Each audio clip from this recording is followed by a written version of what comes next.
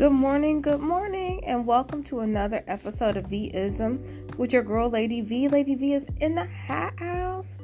This month is Women's History Month, so I want to pay tribute and give honor and respect to all those women whose shoulders I am currently standing on. It's the Judge Allegra Walkers of the world, the Angela Crane Jones, the Helen Clarks, the Frances Clarks, the Doris Caldwells of the world, who have really paved the way for me to be able to be where I am today. We want to give everybody their flowers while they're here.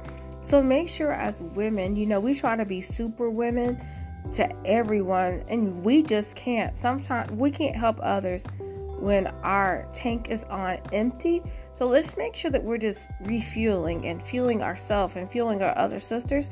Sometimes as women, we pour so much into other people that we have nothing left. So I just want to pour back into everybody this month to let you know that you are appreciated. You're phenomenal. I admire you. You are great. God created you with a purpose. You are enough.